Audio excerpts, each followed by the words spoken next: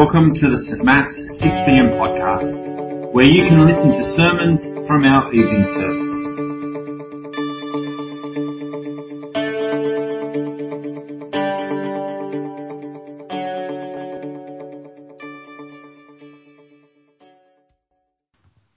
Mark chapter 6, verses 45 through to 56. This happens just after Jesus feeds the 5,000. Verse 45. Immediately, Jesus made his disciples get in the boat and go on ahead of him to Bethsaida while he dismissed the crowd. After leaving them, he went up on a mountainside to pray. Now, later that night, the boat was in the middle of the lake and he was alone on land. He saw the disciples straining at the oars because the wind was against them. Shortly before dawn, he went out to them, walking on the lake. He was about to pass by them, but when they saw him walking on the lake, they thought he was a ghost. They cried out because they all saw him and were terrified. Immediately he spoke to them and said, "Take courage, it is I. Don't be afraid."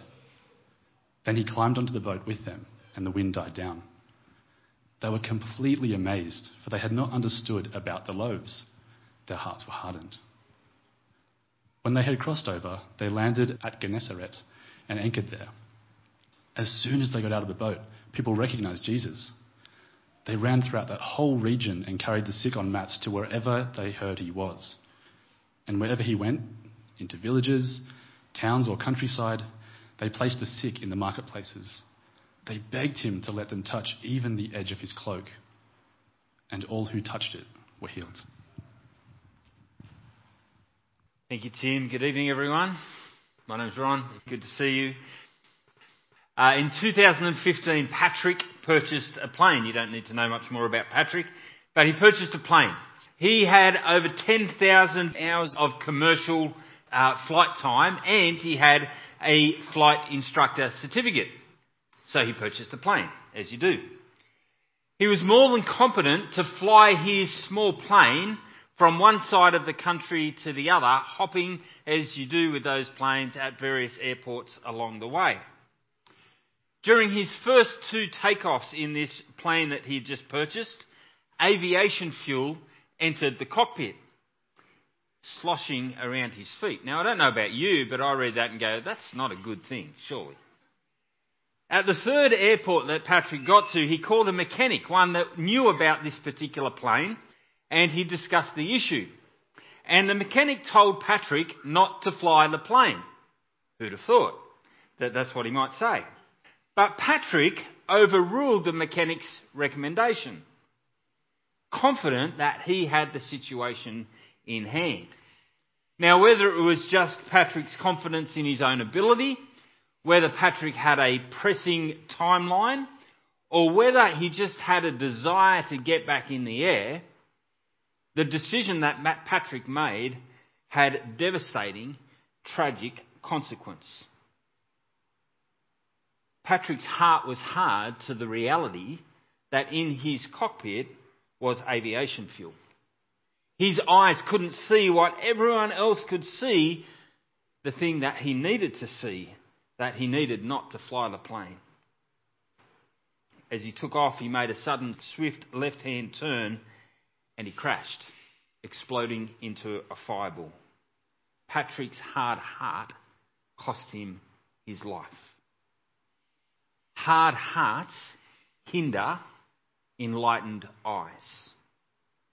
The story before us today, the story that Tim just read to us, is a story that gives us a warning lest we develop hard hearts. Hard hearts that could cost us our lives. The story challenges hard hearts, and the story urges us to have enlightened eyes.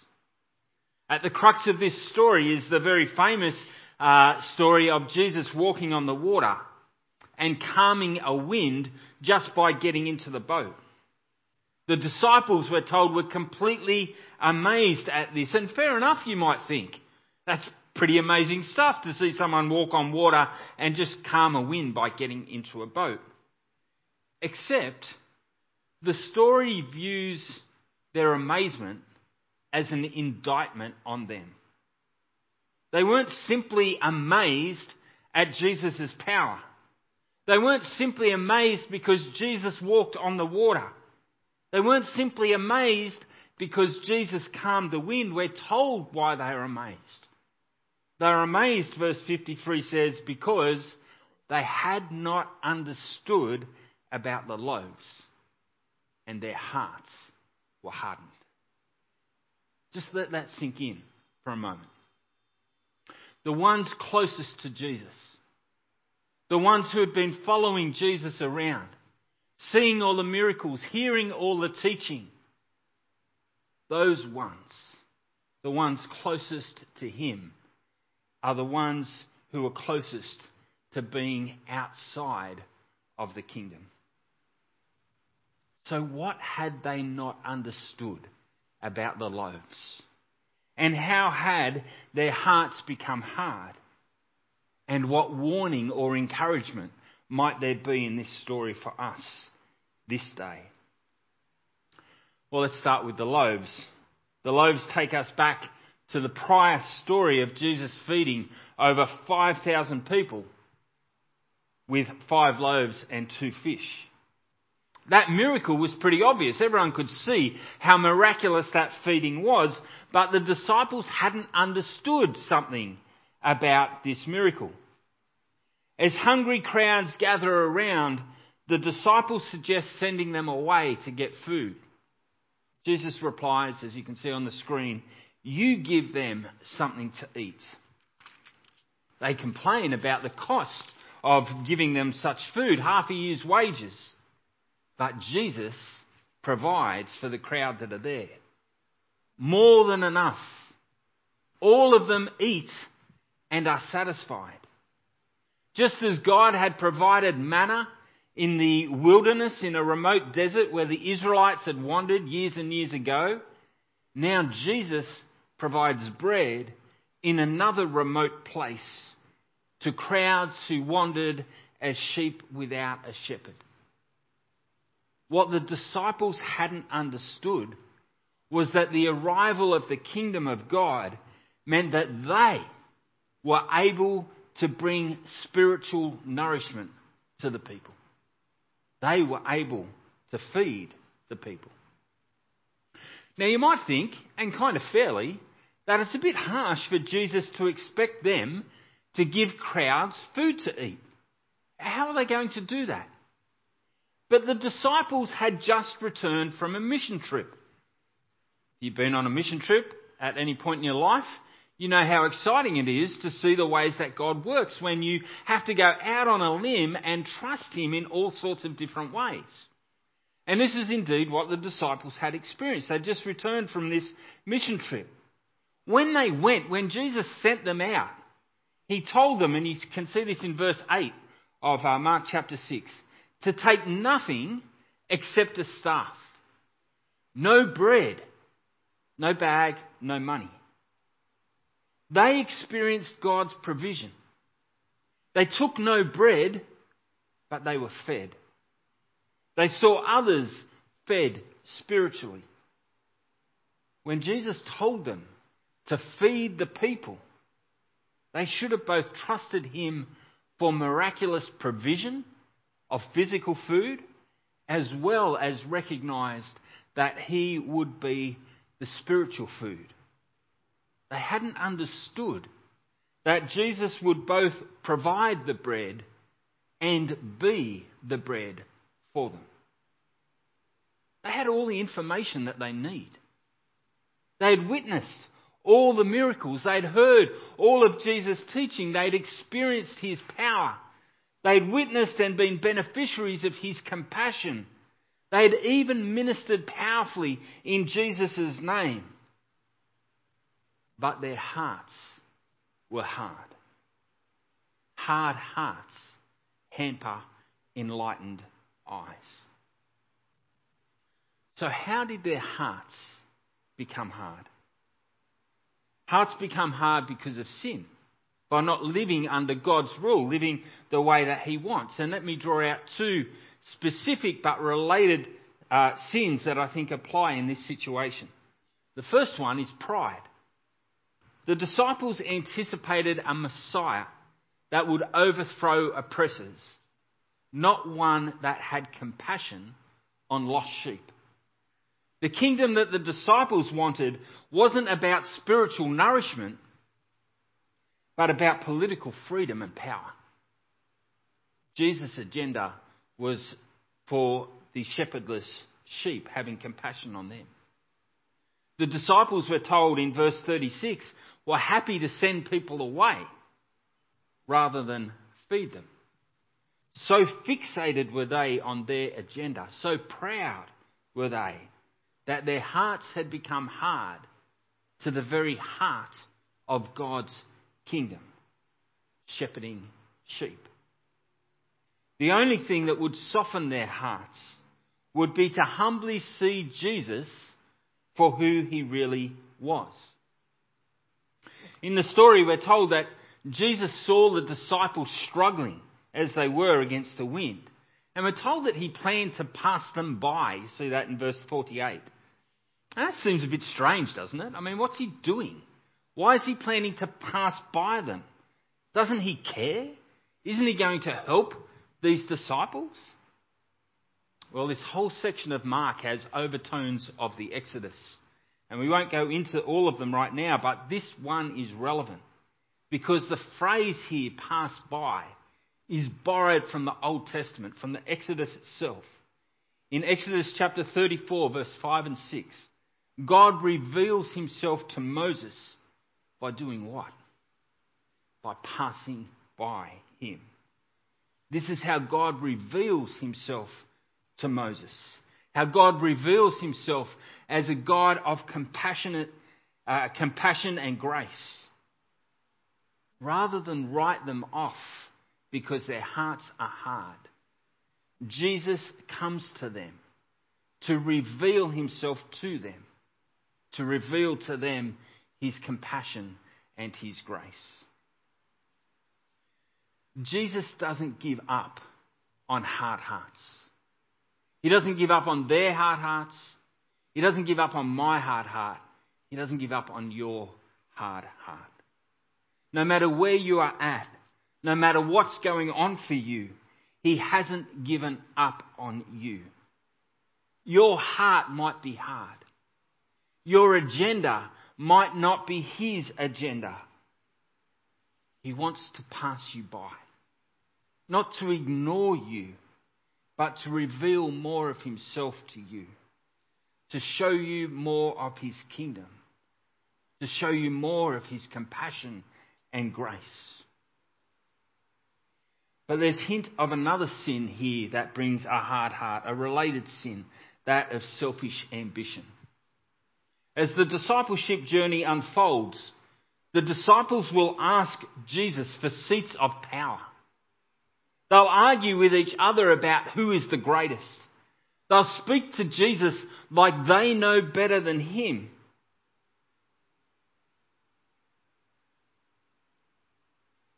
But we also see a hint of all this back in Mark chapter 6. Coming back from their mission trip, just before feeding the 5,000, verse 30 tells us that the disciples reported to Jesus all that they had done and taught on their mission trip. Notice how it's worded though. They didn't report about the kingdom. They didn't report about the miraculous works of God. They reported what they had done, what they had taught. Selfish ambition hardens our hearts to Jesus' kingdom, even when it's only subtle. Maybe more so when it's subtle. Rather than self-promote, these disciples simply needed to acknowledge their insufficiency and his power and authority. They strain against the wind. Jesus stills the wind. They try harder. Jesus prays. They're full of terror. Jesus brings peace. They need to hear Jesus' words. Take courage. it is I.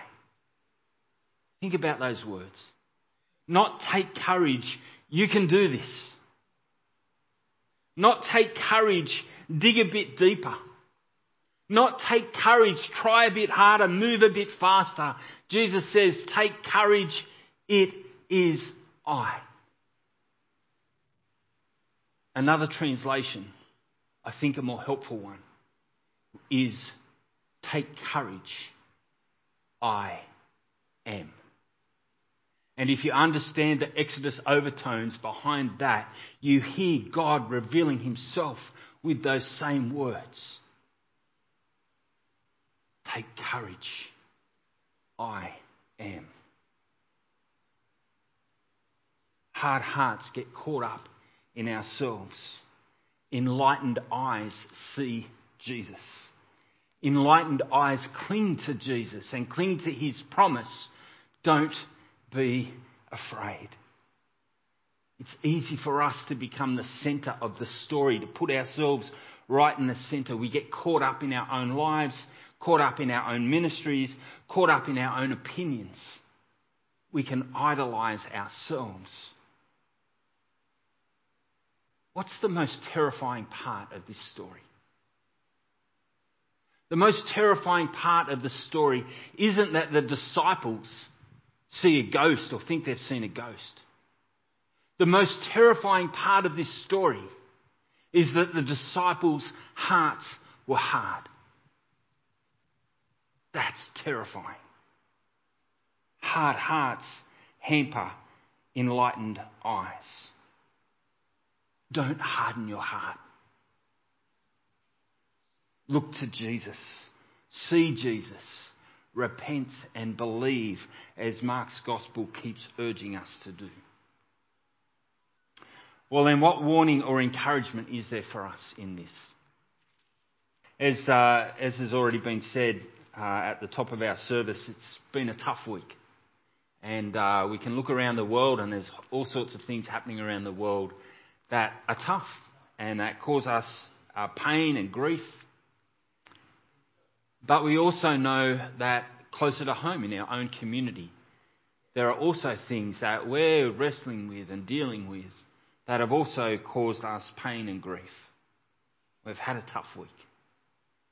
And our friends, the Beatties, have had an even tougher time. And I know as we gather today, across all of our congregations, there's a range of different thoughts about what's going on. And I know as we gather, there's the full breadth of emotions that people are feeling as we gather. In all those thoughts and emotions, we too can impose our agenda on Jesus's, and we can get caught up in ourselves. But just as Jesus was Lord over the water and over the wind and over the disciples in this story, so is Jesus Lord over all things. So is Jesus Lord over us. Over the past few weeks, I've reminded myself, because I needed to remind myself, and I've reminded the staff team, I've reminded our parish council, I've reminded some of you in one-on-one conversations that St. Matthew's is Jesus' church. Some of you feel incredible pain at the moment. Some of you are reminded of the pain that has been part of St. Matt's journey over years. St. Matthew's is Jesus' church. He loves his church. I say that St. Matthew's is Jesus' church, not glibly, not just as a thing to say. I say it not to avoid any responsibility that's mine. I say it because it's true. And I say it because it points our eyes to the one, the only one, in whom we can trust when we go through all sorts of grief and trial. He loves this church more than any under-shepherd you will ever have can love this church. He is for you more than any under-shepherd can be for you. He knows your grief. He knows your pain. And he says, Take courage. I am. Don't be afraid. And that can be really tough for us. But it's a good reminder for us to focus on the things that are most important. As Jesus goes on, we'll find later in the book of Mark that he reminds people of what is most important in these words that are quite famous. He says, here's what's most important. Love the Lord your God with all your heart, with all your soul, with all your mind, and with all your strength. And love your neighbour as yourself.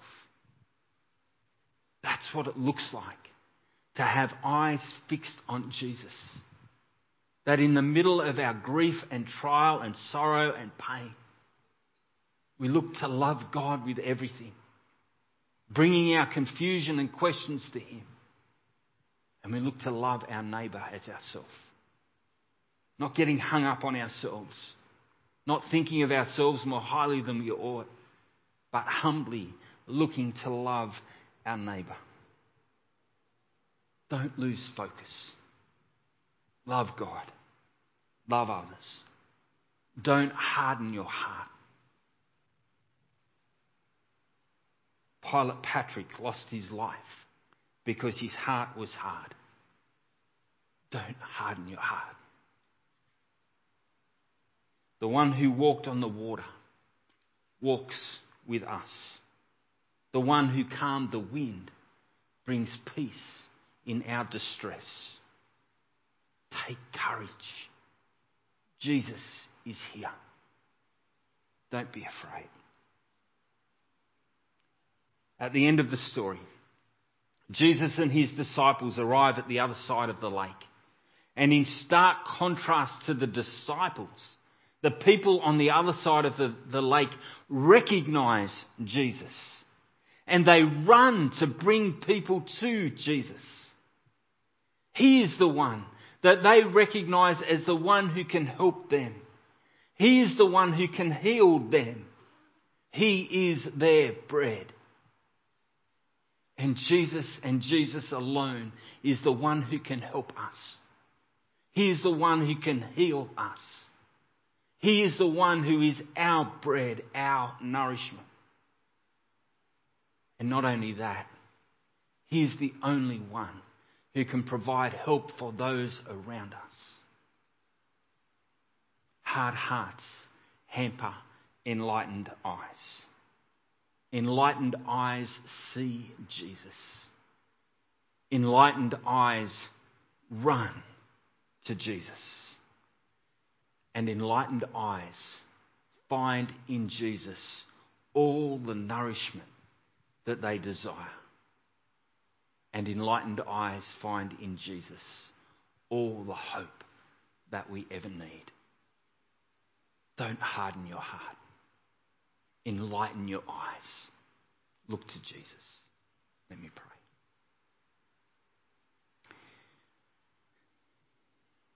Lord Jesus, you are all we need. And we thank you for that. In our grief and sorrow, in our confusion, in our troubles, may our eyes continue to be drawn to you, that our hearts won't be hard, but that we will continue to walk in faith and trust with you. We thank you, Jesus, for all that you have done for us, for all that you continue to do for us. We give you thanks and praise and glory and honour. Amen.